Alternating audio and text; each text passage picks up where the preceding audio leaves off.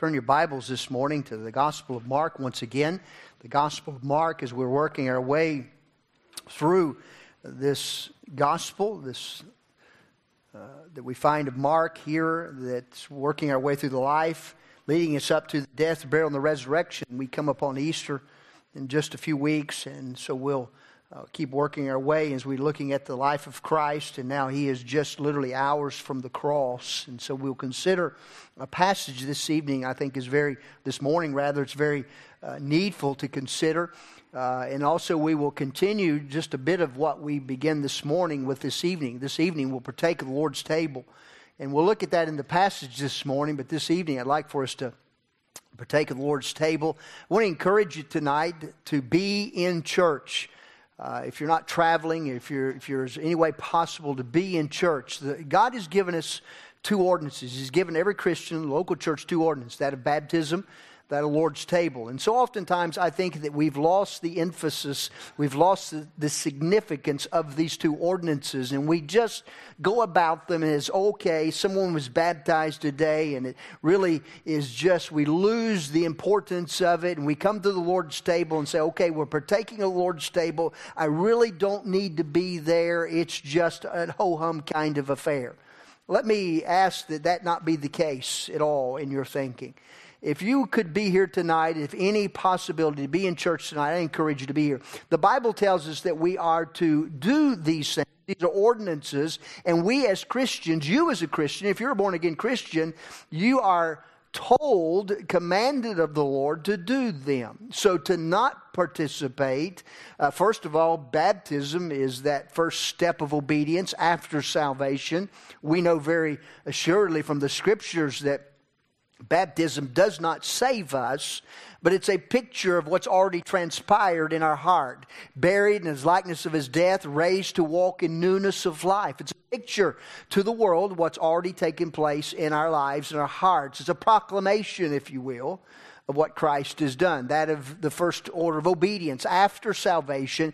If you are saved this morning, but you've never been scripturally baptized by way of immersion, not sprinkling, but by way of immersion, that's Baptist Bible doctrinal truth this morning. I should put it the other way. It's Bible first, Baptist second, and by immersion, that's the way it should be. So I encourage you this morning, you need to be baptized.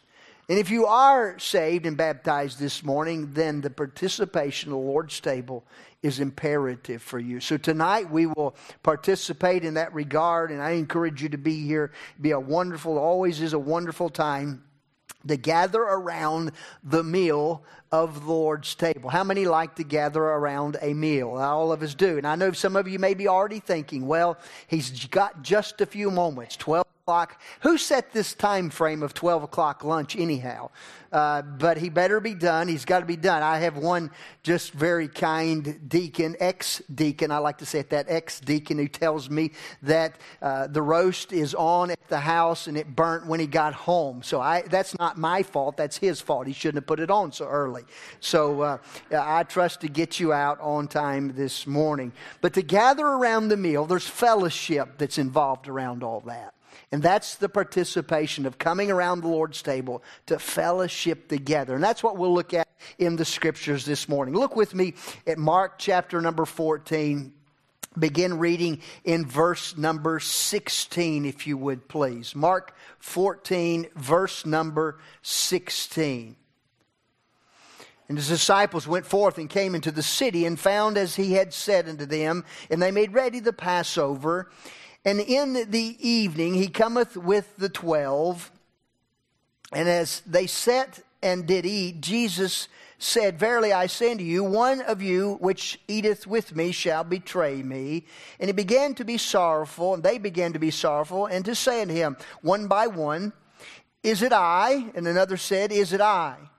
And he answered and said unto them, It is the one of the 12 that dippeth with me in the dish. The Son of Man indeed goeth as it is written of him, but woe to that man by whom the Son of Man is betrayed. Good were it for that man if he had never been born. And as they did eat, Jesus took bread and blessed, brake it, and gave it to them and said, "Take, eat, this is my body." And he took the cup. And when he had given thanks, he gave it to them, and they all drank of it. And he said to them, "This is my blood of the New Testament, which is shed for many.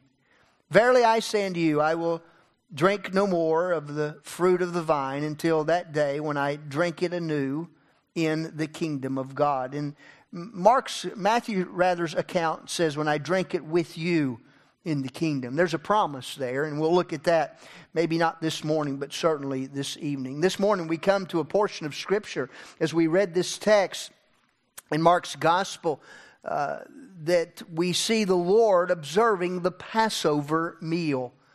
Of course, Jesus had many meals. All of us could say that. I don't know that any of us have missed many meals. I know that I'm in that category. The Lord had many meals with His disciples over those 3.5 years as He walked upon this earth. And one of the most memorable meals would have been, as we think about the meals of Christ, one of the most memorable meals would have been the feeding of the 5,000. Remember that one? Wonderful picture of God's power and provision during that particular time. The feeding of 5,000 plus. Many, many more would have been beyond that. He did that with a mere 5 barley loaves and 2 small fishes.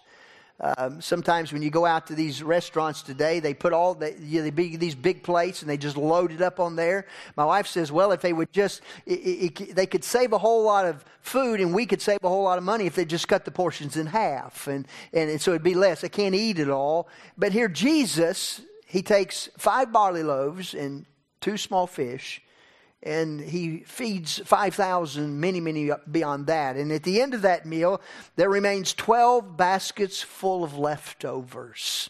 Sounds like Easter turkey, Christmas turkey, doesn't it? In Luke chapter number 5, Jesus sets a meal with the publicans. He sets at a meal together with the publicans, and they criticize Him. They criticize because He's there with the publicans, and it was at a meal that Mary set at the feet of Jesus. And while Martha, you remember the story, while Mary there, and she was sitting at the feet of Jesus, and Martha was in the kitchen and doing all the cooking. Some of you ladies could identify with that, doing all the cooking while they're in there doing something else. And Martha becomes so bothered about this that she literally complains to Jesus about it. And Jesus says to her, she's doing the better part. She's doing what she can do. It's better that she be out here. And there's another occasion we consider the meals where a certain Pharisee sought Jesus that He might have a meal with them. And the Pharisee saw as they were coming in, it was customary for them to ceremonially wash their hands before the dinner. But Jesus did not do this. And so they just look at Him, and almost you can imagine the stare of, well, you're not going to wash your hands. And Jesus, of course, knows what's going on. He says to them, "Ye make clean the outside of the cup and the platter, but your inward part is full of ravening and wickedness." Jesus was having a meal with them, but He saw their hearts and He saw what was going on.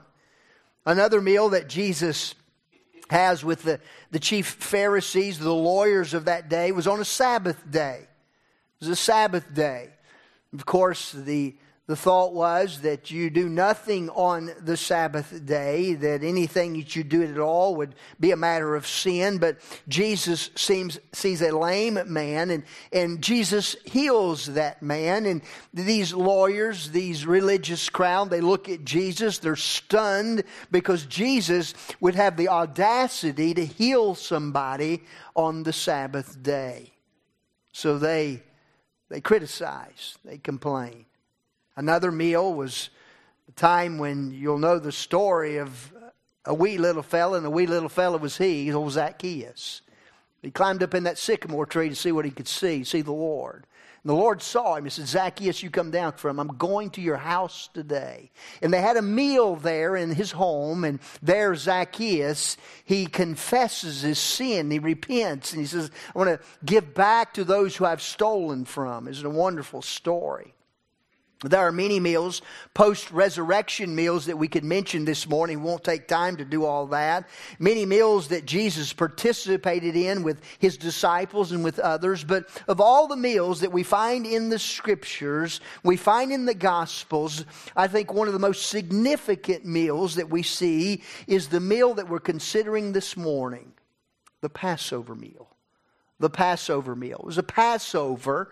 This would go back to the Old Testament Scriptures, Exodus chapter 12. If you would, I invite you to turn there with me so that we get the reference and the context of the Passover meal, Exodus chapter 12, and we'll begin reading verses 6 down through verse 14. Jesus and His disciples were getting ready to partake of the Passover meal. Well, let's go back and see what this is all about. Exodus chapter 12, verses 6 through 14. And ye shall keep it up until the 14th day of the same month, and the whole assembly of the congregation of Israel shall kill it. This is the lamb, shall kill it in the evening. And ye shall take of the blood and strike it on the two side posts, on the upper doorpost of the houses wherein they shall eat it. And they shall eat the flesh in that night, roast with fire and unleavened bread, with bitter herbs they shall eat it. Eat not of it raw, nor sodden at all with water, but roast with fire his head and his legs, and with his purtenance thereof. And ye shall let nothing of it remain until the morning. And that which remaineth of it until the morning ye shall burn with fire. And thus shall ye eat it with your loins girded, your shoes on your feet, and your staff in your hand, and you shall eat it in haste. It is the Lord's Passover. And I will pass through the land of Egypt this night, and will smite all the firstborn of the land of Egypt, both man and of beast, and against all the gods of Egypt will I execute judgment. I am the Lord. And the blood shall be to you for a token upon the houses wherein ye are. And when I see the blood, I will pass over you, and the plague shall not be upon you to destroy you when I smite the land of Egypt. And this day shall be unto you for a memorial, and ye shall keep it a feast to the Lord throughout your generations. You shall keep it a feast by ordinance forever. Now we take that passage of Scripture and we fast forward many, many years. We fast forward to our text in Mark chapter 14. And the meal that Jesus and His disciples are about to celebrate and partake of is this memorial, this Passover meal that we just read about. This Passover meal was a memorial, something that reminded them. It was of the exodus of a nation, the nation of Israel, out of the bondage while they were in Egypt. And this celebration was the reason. This Passover celebration, this memorial was the reason for all the crowds and all the people that were in Jerusalem here during this time period. It's why Jesus has come to Jerusalem. And the commemoration of this particular Passover meal was literally about to begin. But this particular meal, and there in that upper chamber that evening, would be more than a commemoration. It would be more than just remembering what took place. It would be a completion. It would go beyond a commemoration. It would be a completion of an old system, and it would begin the inception of a new and living way. A new system, a new covenant, if you will. Jesus would forever link every Old Testament picture, every Old Testament symbol, every Old Testament type to the events that He was about to face there on the cross. And by the way, that cross was literally just hours from the text this morning. The disciples knew full well, as they sat there at that meal that morning, they knew full well the significance and the importance of that Passover meal.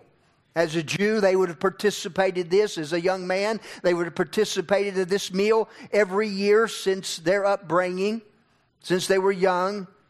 They would have understood the importance and significance of every element in that room, in that upper chamber that evening. But that evening, Jesus, as I said, would link all of that significance to Himself. To Himself. The disciples as they sat at that meal and they partook of that Passover meal, they would have understood, they would have known about the eating of the bitter herbs. These things, these bitter herbs symbolize the harshness and the bitterness of the bondage of the nation of Israel as they were there in bondage in Egypt. This would have been very bitter and have been very hard. And so these eating and partaking of those bitter herbs, they would have understood this very well and understood the significance and the symbolism in it. They understood the unleavened bread. The eating of the unleavened bread. This was the coming out, if you will. The last meal there in Egypt. No leaven. In other words, there was no need for the leaven. There was no need for that because God had made a provision and God would be that provision. So they would have understood the significance of that unleavened bread. They understood the significance of the slaying of the lamb. The killing of the lamb. And every man would take a lamb for his house and he would slay that lamb. And he would take that blood of that lamb that was slain for his house and for his family. And he would mark the doorpost. He would mark the lintel of each and every house. So when that death angel came through, he would see that blood applied and he would pass over them. They understood all the significance here. They understood that the juice and the meal, that it pictured the blood. The juice that they partook of, that wine there, it pictured the blood that was applied to those doorposts. They understood that to be the symbolic meaning. So that when that death angel came by, it passed over them because the blood was applied. They would have understood all these things as they sat down that evening with Jesus.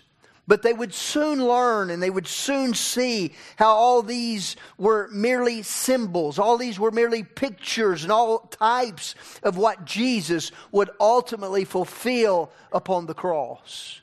All of these things would be fulfilled in Jesus. Luke 22:15, Jesus says to them, with regards to this meal, He says, I desire to eat this Passover meal with you before I suffer. Jesus knew full well what was about to take place. And as He gathers His disciples into that upper chamber that evening, He begins to talk to them and He begins to share with them as they partake of the Lord's table the significance of it all. In Exodus chapter 12 and verse number 6, it said, Israel shall kill it in the evening. And in Mark chapter 14 and 17 that we read just a few moments ago, it was in the evening that Jesus came with His disciples to this upper room.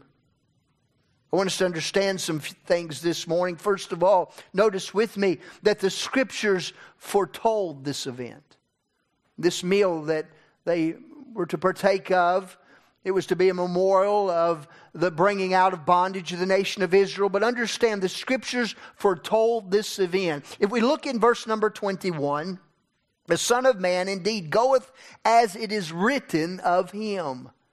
He goeth as it is written of Him.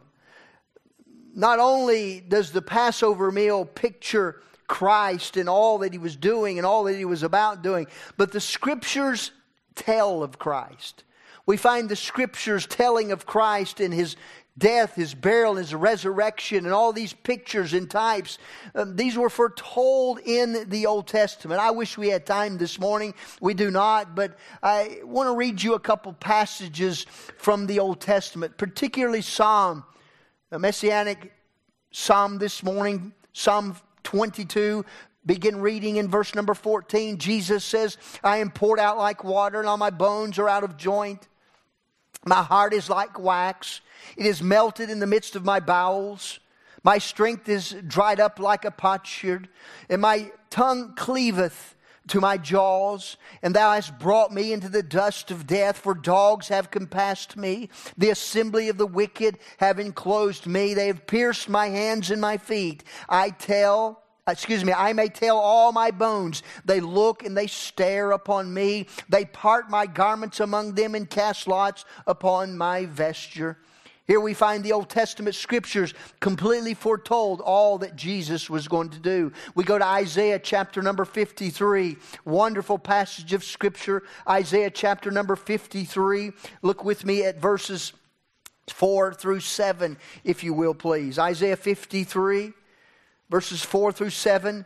Surely He hath borne our griefs, He has carried our sorrows, yet we did esteem Him stricken, smitten of God, and afflicted.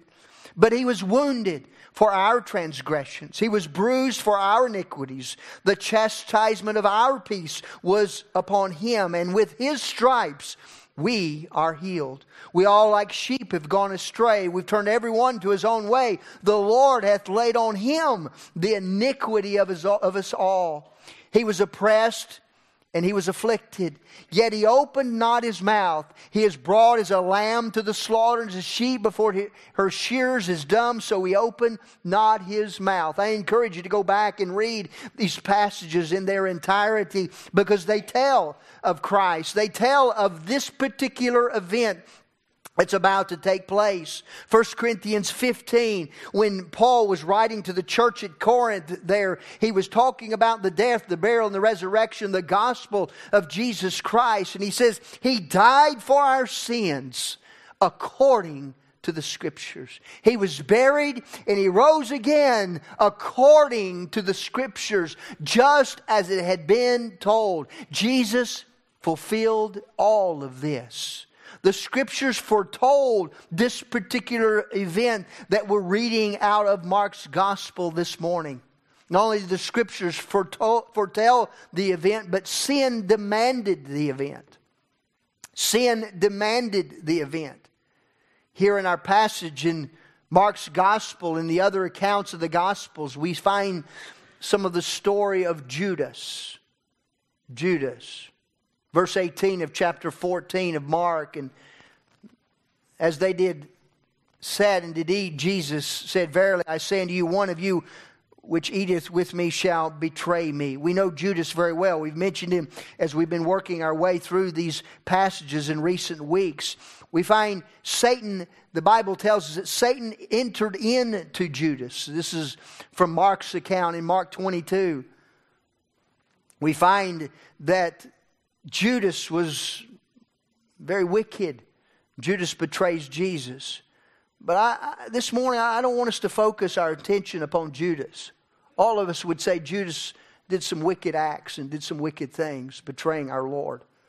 But I don't want us to focus our attention on someone else. I want us to focus our attention upon us. I want us to focus our attention not on what they did, but may we focus our attention this morning upon what we have done. The sin, our sin, not the sin of someone else, but our sin. We need to understand that it was my sin. We need to understand that it was your sin that placed Jesus upon that cruel, rugged cross. It was your sin. It was my sin that He went there and He died. Sin demanded the event. The Lord hath laid on Him the iniquity of us all. O wretched man that I am, who shall deliver me from this body of death? Paul says he understood his own sin, and I think one of the main beginning points, and I believe it's a must, the main beginning point for anyone to come to saving faith is the realization that we are sinners, that you're a sinner. That I'm a sinner. We're born into sin. We have that sinful nature. Not only are we sinners by birth, but we're sinners by choice. We choose to sin. That allurement, that drawing. And so many times I think the devil gets the bad rap, and the devil is the one that made me do it. It's my sinful flesh that made me do it. You see, it was my sin that put Jesus upon the cross. It was my sin that keeps me out of heaven. It is my sin that causes God not to be able to look upon me as a sinner. But praise God for the righteousness of Jesus Christ. When Jesus died on that cross, He took our sins. He paid that penalty. He paid the debt. For all have sinned and come short of the glory of God. The wages of sin is death. Jesus Christ paid that sin debt for you, and He paid that sin debt for me. And when we accept that salvation, that free gift of salvation. He takes our sin and He cleanses it away. He takes our sin and He washes it away as far as the east is from the west. And He replaces it with His righteousness. So no longer does God see me and my sinful nature, my sinful way, but God sees me with Christ. He sees me seated with Christ. He sees the righteousness of Christ put onto my account. That's what He does for us. Jesus, the Lamb of God, was slain so that lost souls in bondage to sin and in bondage to wickedness might be forever saved and set free from that bondage. And by the way, if you are born again in Christ, you are free indeed. We don't have to go on living the way we used to live. We don't have to go back to the way it used to be. We don't have to be under the guilt. We don't have to be under the sorrow, because Christ has given us new life. New life. I like that terminology in the Scriptures. New birth, new life. That means all things have passed away, and behold, all things have become new. There's a new ability. There's a new person in you, the Holy Spirit, a new ability to live and to obey the Bible. Sin demanded it. But because sin demanded that sacrifice, understand that it was love that brought it forth. For God so loved the world that He gave His only begotten Son. God so loved the world. That seems like a big thing, doesn't it? But understand, who are we? And we are the people that make up the world. So you could put your name, God so loved, for God so loved Charles Ronald Gilbert.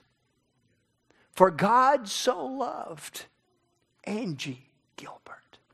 For God so loved David Bragg. For God so loved Bob Green. For God so loved Hazel Mitchell. You put your name in that place. God so loved you that He gave His only begotten Son so that you might have that life in Christ, that new and abundant life. Sin demanded it. It was brought forth through love. Not only we see the Scriptures that foretold this event, the sin that demanded the event, but Satan worked to accomplish the event. Satan worked to accomplish the event. I mentioned in Luke 22, it said that Satan had entered into Judas. The devil and all of his lying and all of his deceit had been working up to this point. Understand that Judas had already made a pact with him to sell out the Lord. And all understand that the lawyers and the Pharisees, they already had made a plan to put Him to death. But they couldn't put Him to death now. And they were trying to bring forth these things. And it was the devil that was behind all of these things, so that Jesus might be destroyed. The devil thought that he was literally destroying Jesus at the cross. If we can kill Him, it'll all be done and I'll be the victor, he said. But in fact, Jesus at the cross was destroying Satan. Jesus at the cross was destroying Satan. One thing the old devil didn't bargain for was up from the grave he arose with a mighty triumph over his foes. And he lives today. He didn't expect that. He wasn't anticipating that. If he's in the grave, he's in the grave and he'll be forgotten. In a few days, he'll be no more. But not Jesus. He's alive forevermore. Satan had worked to accomplish it. 1 John 1:18, the Son of Man was manifested that He might destroy the works of the devil. He was manifested. He came forth. That was His reasoning. That was His purpose. Not only to forgive us and to pay our sin debt, but destroy the works of the devil. I want you to understand this morning that Satan is a defeated foe. Could you say that with me? Satan is a defeated foe. You know, it'd be good to remind ourselves this regularly. When he gets on our back, when he gets in our face, when he brings situations and circumstances and times get hard and it seems like Satan is dogging us, I want us to understand that he is a defeated foe. We ought to take our Bibles and we ought to shake it into his face and remind him that what Jesus did upon the cross. And he has no power over the life of the Christian. If you're born again, he has no power but the power that you give him. He has no power but what you give him, what you yield to him. Listen, he has no authority in your life. Do not yield an inch. Do not yield anything in your life to that of the devil. You don't have to. Because greater is he that's in you than he that's in the world. You have a greater authority. If God be for us, pray tell who can be against us? Nobody. Because God is on our side. Satan worked to accomplish this event, but I'm thankful that he was manifested to destroy the works of the devil. Fourthly, as we consider this Passover meal, the Son of Man fulfilled it all. The Son of Man, many times in the Scriptures we find Jesus referred to as the Son of Man. The Son of Man fulfilled it all. Isaiah 53, we noted some passages there just a bit ago. And I encourage you to go back and read these passages again, the chapters. In Isaiah 53, he, being God the Father, saw the travail of his soul and was satisfied. God the Father saw the travail of his soul, that of his Son. He saw all that he was going through. He saw all that he went through. He saw the death. He saw the crucifixion, the dying. He was satisfied. Listen, if God's satisfied with what Jesus Christ has done, then why can't we be satisfied? Again, Satan has no hold. Be satisfied with what Christ has done. If you're born again, that is enough. Be satisfied. We don't have to go back and come up under that old drudgery and allow the devil to drudge up all those old things. Be satisfied. Christ, with what Christ has done, God is satisfied. Why shouldn't we be? Jesus paid it all. To him I owe. Sin hath left a crimson stain, but he's washed it white as snow. Isaiah 1:18. Come now, let us reason together, saith the Lord. I like that. God in his sovereignty, and God is big and is grand and is marvelous and as powerful as he is. You know, sometimes with our children, don't we just say, well, but why, Mommy? Because I said so. Well, sometimes that may be a needful thing. But when it comes to God here, he comes to us and he says, come here. Let's reason together. Let's be reasonable about this whole matter. Though your sins be as scarlet, they shall be white as snow. Though they be red like crimson, they shall be as wool. Come and think it through with me. Reason. See the Scriptures. Understand the Word of God. Understand what God has done for you. Hebrews 10:17. Their sin and iniquities will I remember no more. Praise God that he doesn't remember. There's no double jeopardy with God. He doesn't punish us for this sin here. Forgive us of this. Whatever, if we get it under the blood, he forgives us, or he deals with us on a particular issue. He didn't come back sometime down the road and he says, you know what? I didn't do it quite the way I thought I ought to do it. We need to go back and redo it again. God didn't do that. There's no double jeopardy with God. The Son of Man fulfilled it all. Mark 14. Look at your passages with me. Mark 14, verses 22 through 26. And as they did eat, Jesus took bread and blessed it and brake it and gave it to them and said, take, eat, this is my body. And he took the cup when he had given thanks, and he gave it to them, and they all drank of it. And he said unto them, this is my blood of the New Testament, which is shed for many. Verily I say unto you, I will drink no more of the fruit of the vine until that day that I shall drink it new in the kingdom of God. Here he points to, and he's taking this Passover meal and he's applying it to himself. He mentions out of verse number 24, he mentions the phrase, and he uses this term, New Testament. New Testament. he leads up to that. He says, this is my blood of the New Testament. My blood of the New Testament. Mark chapter number 26, he mentions the New Testament. Mark 22, he mentions the New Testament. 1 Corinthians 11 and 25, he again mentions the New Testament. 1 Corinthians 3 and 6, he has made us, Paul says, he's made us ministers of the New Testament. Do you know what we're talking about this morning? We're talking about the New Testament. He says He's made us ministers, able ministers. Hebrews 9 and 15. He is the mediator of the New Testament. The idea of a mediator there, if you look it up in your Webster's dictionary, it's the one that goes between. He's our go-between. He's our reconciler. He's our restorer. He's the one that ratifies. He's the mediator of the New Testament. The war that we see going on all around us and see over in Europe these days, and we continue to pray and ask for God's mercy and grace. They're in a very difficult time, but you have two literally warring factions, one against another. They're discussing peace, hopefully to end the hostilities, and I hope that that will take place. As they meet together, I can imagine that there's gives and takes, and somebody's having to compromise here, and somebody's having to compromise here, and they're hoping they can come to some compromise to bring forth peace. I want us to understand this morning that we as men, we as humans, flesh and blood, we have no standing with God for making peace. We have no standing within ourselves for making peace for ourselves. Man, all of us and all of us together, we're guilty. We're guilty.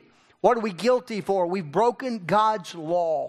Therefore, we have no standing. We have no place. We have no place at the table to come to God and somehow say to God, God, let me sit down and let me reason with you about this whole matter. We have no standing. We're lawbreakers. But Jesus, on the other hand, Jesus, He is the sinless God-man. And He can make peace because He's God. He's the authority. He's the one that exacts the terms. He's the one that lays forth the terms. As God, He has the authority to make peace. And as a sinless man, He has the ability to make peace. The authority is God.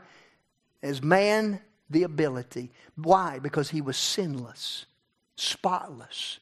Behold the Lamb of God that taketh away the sin of the world. This is Jesus. Matthew 26 and 18. For this is my blood of the New Testament, which is shed for many. And listen to what Matthew adds here, for the remission of sin. My blood was shed for many. In other words, for all who will trust, for all who will believe, for all who will come. But it's sufficient for all men, not just a few. Some would say some can't be saved. God didn't die to save a few, and it's only a few elect. No, it's for all men. For whosoever shall call upon the name of the Lord shall be saved. The sin, Jesus died on this cross for our sin, for the remission of sin. Who are the many? All who will accept. What do they receive? The remission of sin, the forgiveness of sin. The Son of Man fulfilled it all. And I want us to see, fifthly, as we close this morning, the Son of Man gave it all. He gave it all. He says out of verse number 22, this is my body. Out of verse number 24, this is my blood. Now, I don't want us to be confused this morning, and I want us to get straight and understand it. The Roman Catholics have perverted this particular, when Jesus, this Lord's table, they've perverted it and they've called it transubstantiation. They literally teach that the bread actually becomes the body of Christ and the juice of the wine actually becomes the blood of Christ. This is not Bible. This is not true. This is not what the Bible teaches. It's not transubstantiation. Just like the elements of the old Passover meal were symbolic of their freedom from bondage, this bread and this juice are symbolic of the body and the blood of Jesus Christ. God had made many covenants in the Old Testament. He made them with Noah. He made them with Abraham. He made them with Moses. And each one of these covenants were ratified with a sacrifice of an animal upon an altar. And they were ongoing sacrifices. And that's why they were in Jerusalem for this particular occasion. They would be ongoing sacrifices throughout the entire Old Testament period. These sacrifices of the Old Testament, they only covered man's sin. But this night, this particular night, Jesus, the spotless Lamb of God, would sacrifice Himself. His death would constitute the complete payment. Completed. Once and for all. The complete payment for sin, the sin of the world, sin forgiven, sin remembered no more. This is the new and living way. The new and living way, which He hath consecrated. The mediator, He hath consecrated for us. Scriptures foretold it. Sin demanded it. Satan worked to accomplish it. The Son of Man fulfilled it. He gave it all. He gave it all. His body that was broken, He gave to them. Understand, we see in verses 22 and 23. Please get this. Little words have great meaning. He says He gave them. He gave to them. He gave His body. He gave His blood. Jesus here, in His giving, He offered them the gospel. He's offering us the gospel, the way of truth and life. Jesus says, I am the way, the truth, and the life. No man cometh to the Father but by me. That makes Him exclusive. No one else can go to heaven if you're going to try to go another way. You'll have to go God's way. It makes Him exclusive. I give to you. Now, I want us to understand this morning that when Jesus died on the cross, He gave to you. He gave to me. His body and His life's blood. And He gave to them. He's offering this to them. And He says in verse number 22, take. As Jesus is giving. He says, take. Now, an offering is a gift, and Jesus is offering a gift. He says, here, take it. It's being made. It's being offered to them. But I want us to understand that a receiving must happen. Jesus can all day long, He can say, this is my body. This is my blood. It's broken for you. It's shed for you. Here, take. But until it's received, He says, take it.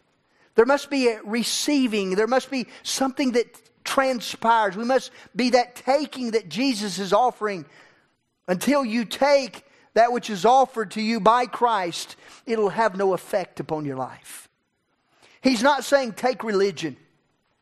He's not saying take church membership. He's not saying become a tither. Although all those things are important for the Christian. He's not saying do these things in order to be saved. He's not saying do a bunch of good works. Try to outweigh the bad with more good. He's not saying any of this. He's saying this is my body and this is my blood which was shed. Here, take. And they had to reach out and receive. It has no effect until you receive. Verse 23, it tells us with regards to the wine that they drank, they all drank of it. They all drank of it. That tells me that they received it. They received it. They received the gift. I believe they all received it except Judas. I do not believe that Judas was here at this particular occasion. I believe by this time that Judas had already been sent out to fulfill the work of the devil. He'd already been sent out from them. Judas did not partake. I did not believe he was here. He'd already gone out from them. The Bible says they all drank of it. The Old Testament Passover, this Passover meal now becomes the Lord's table. One, the Old Testament symbolized the rescue of a nation from the bondage of slavery in Egypt. But this one symbolizes the rescue of the world out of the bondage of sin. Symbolizes the rescue of the individual out of the bondage of sin. Me out of the bondage of sin. You out of the bondage of sin. It's a picture of what Christ has done for us. And tonight when we partake of the Lord's table, we'll come to it with a new realization and a new understanding and the significance of it all. Verse number 24. This is my blood of the New Testament, which is shed for many. This morning, Jesus offers that salvation. He offers that salvation. He offered it there and they were received. That trust, belief in Jesus Christ transferred that Old Testament, that old way, that old system to a new and living way found only in Jesus Christ. This morning, Jesus is offering Himself to you. He says, here, take. Receive this water of life. I am the bread of life. Receive me, He says. Will you take it this morning? Will you receive it? Will you respond to His invitation and be saved? If you're not saved this morning, you don't know for sure if you died, that heaven's your home. I encourage you to trust Him. Be born again. Let somebody take a Bible and go out into a quiet place with you for just a few moments. Just take the Bible and help you understand and see exactly, so that you may walk out of here free from sin. Free from the penalty and the bondage that sin holds upon a life. If you're here this morning as a Christian, you know that you're saved. I want us to understand what Christ has done for us. It's an old story, but it never gets old.